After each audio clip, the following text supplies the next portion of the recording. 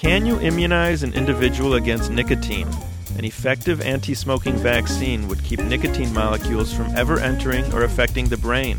Today we'll explore NicVax. How does it work? And more importantly, will it work?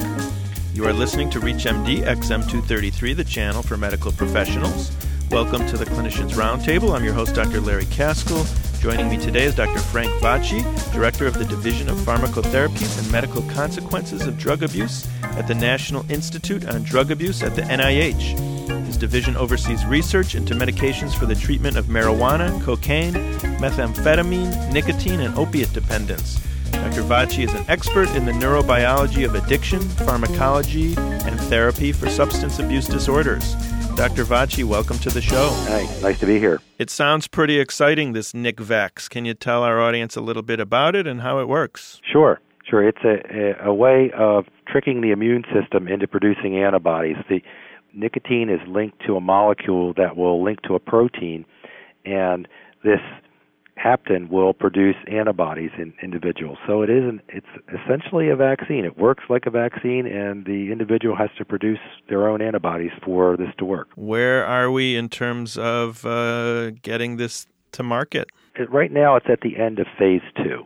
There have been several phase 1 studies and 2 phase 2 studies that have evaluated this, and the next studies that are going to be done will be very large studies that will then be used for registration. What have we seen in the current studies? How effective is it so far? Going back to the animal studies, the rationale was demonstrated that if animals had antibodies to nicotine, they would increase their plasma to brain ratio of nicotine. Essentially, that nicotine was not being transferred into the brain, it was being held in the plasma. This gave us an idea that not only was the rate and extent of nicotine uptake into brain altered, but also the nicotine pharmacokinetics was being altered also, so that it was actually producing a longer elimination half-life of the nicotine. Is there a threshold where, let's say, someone could overcome that effect by just smoking more cigarettes? It's, I guess it's possible, but it's an interesting question. Experiments were done where animals were given the equivalent of a nicotine dose that was equal to 2 cigarettes, and the answer to that was no. So it didn't seem that it was producing a blockade that was all that surmountable. The clinical studies that have been done to date, there have been some phase 1 studies, usual types of studies in both smokers and non-smokers, where safety and immunogenicity were evaluated, and the side effects that have been seen from the phase 1 and phase 2 studies are the usual kinds of things that you see with a vaccine. You get some tenderness at the injection site, sometimes a little induration, and then fever and myalgia, and that's really about it. So they're the classic kinds of adverse events that we see with a vaccination, and that's really about it in terms of the safety. The immunogenicity that has been studied has shown that the immunogenicity is essentially dose-related in a population. That is, if you give increasing doses of the antigen, you get an increasing antibody response. Now, the antibody response is variable, but when you look at it in a population study, it's essentially showing a dose effect. I'm wondering, as you talk about it, is there any cross-reactivity to any other antigens that these antibodies might want to attack by accident? Or are they just going after nicotine? They just appear to be going after nicotine. They are specific, and they just appear to be specific to that. So they're not actually producing any other kinds of side effects as a result. How did this come about? I mean, who came up with the idea, and how was it developed? It seems pretty space age. Well, we had met with the company, Nabi, and they had told us that they had read in the literature that there were some studies that suggested that antibodies could reduce the effects of drugs of abuse. And we agreed with them. We said, yes, those studies are actually good, valid studies. And they said, we have a technology that we could apply towards this. Would you be interested in this if we were to come in for funding? We said yes. So we had the initial conversation with them, and they came in for funding, and they got the grant that was for about $4 million, and we also did some extra work for them too. So under a relationship that we had with them, we did some toxicology and kinetics work, and they were developing the vaccine from that, they went from the concept to the clinic in about 2 years. Mm-hmm. And from that point on, it's been just keep pushing and pushing. And the latest study that we have supported has been a study in 300 patients where smokers were randomized in a 2-to-1 vaccine to placebo ratio and then evaluated at 6 months. And this clearly showed that the smokers who were in the vaccine group that got the highest antibody titer had a differential quit ratio favoring the vaccine. And the study that's at 6 months. The study is continuing out to a year, so we'll see if there are two things we'll be following. One is if there are any late quitters, and the second is if those who have already quit actually show a differential relapse rate. And we'll be looking for that to see if the vaccine actually protects against people relapsing. If you've just joined us, you're listening to ReachMD XM233, the channel for medical professionals. I'm your host, Dr. Larry Kaskel. I'm talking today with Dr. Frank Vocci, Director of the Division of Pharmacotherapies and Medical Consequences of Drug Abuse at the National Institute of Drug Abuse. Dr. Vocci, we're talking about, the quit rates in terms of 6 months, a year later. Do you think it's going to be possible that these people are going to need a booster? Yes.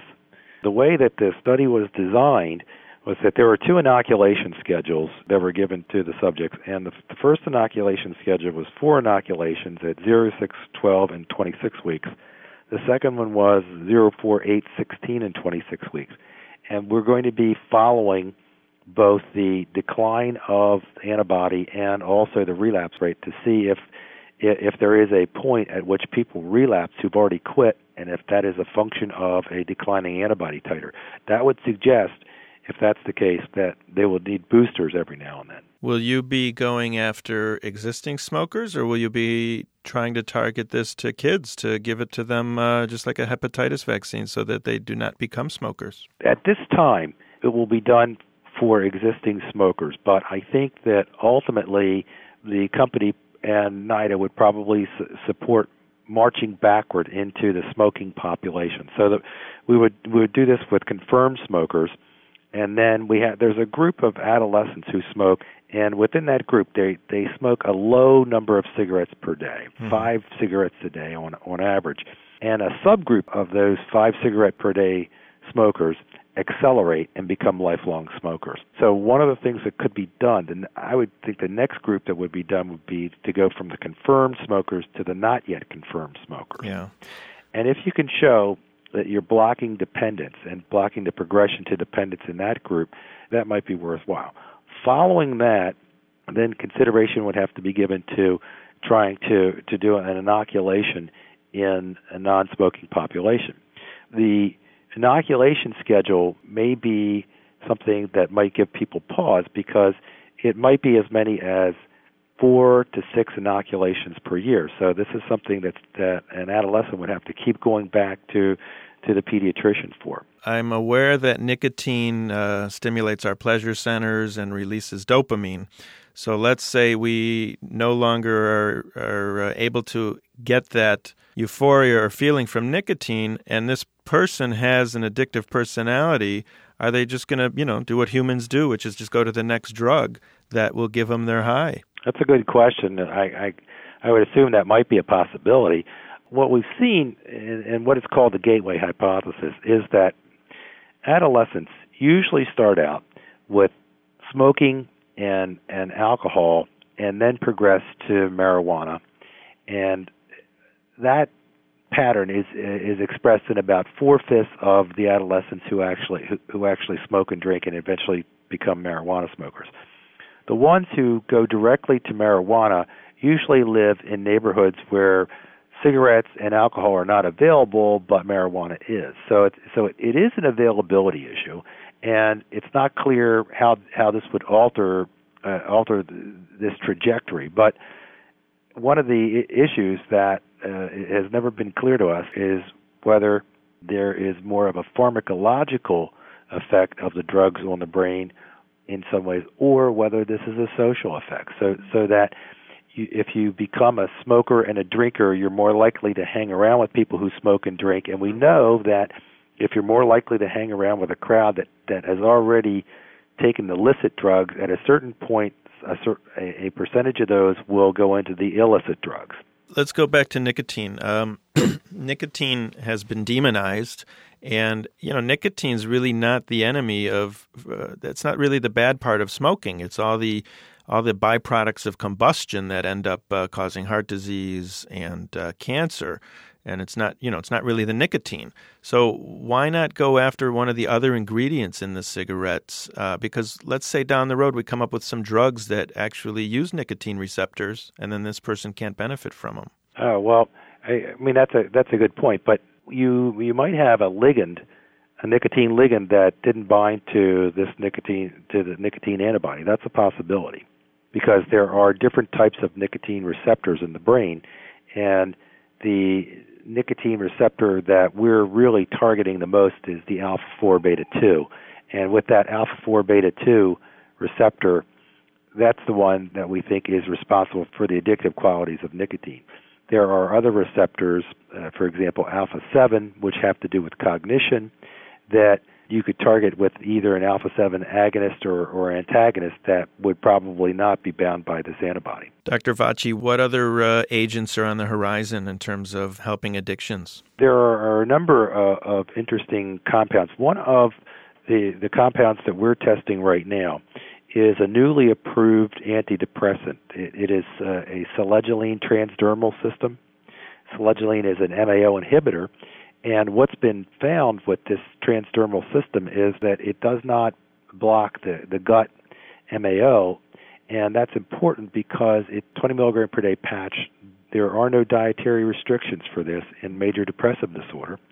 We have some preliminary evidence that selegiline actually helps smokers to quit, and there's some neurobiological evidence that there is a component in smoking, which is not nicotine, that actually inhibits MAO-A and MAO-B in brain.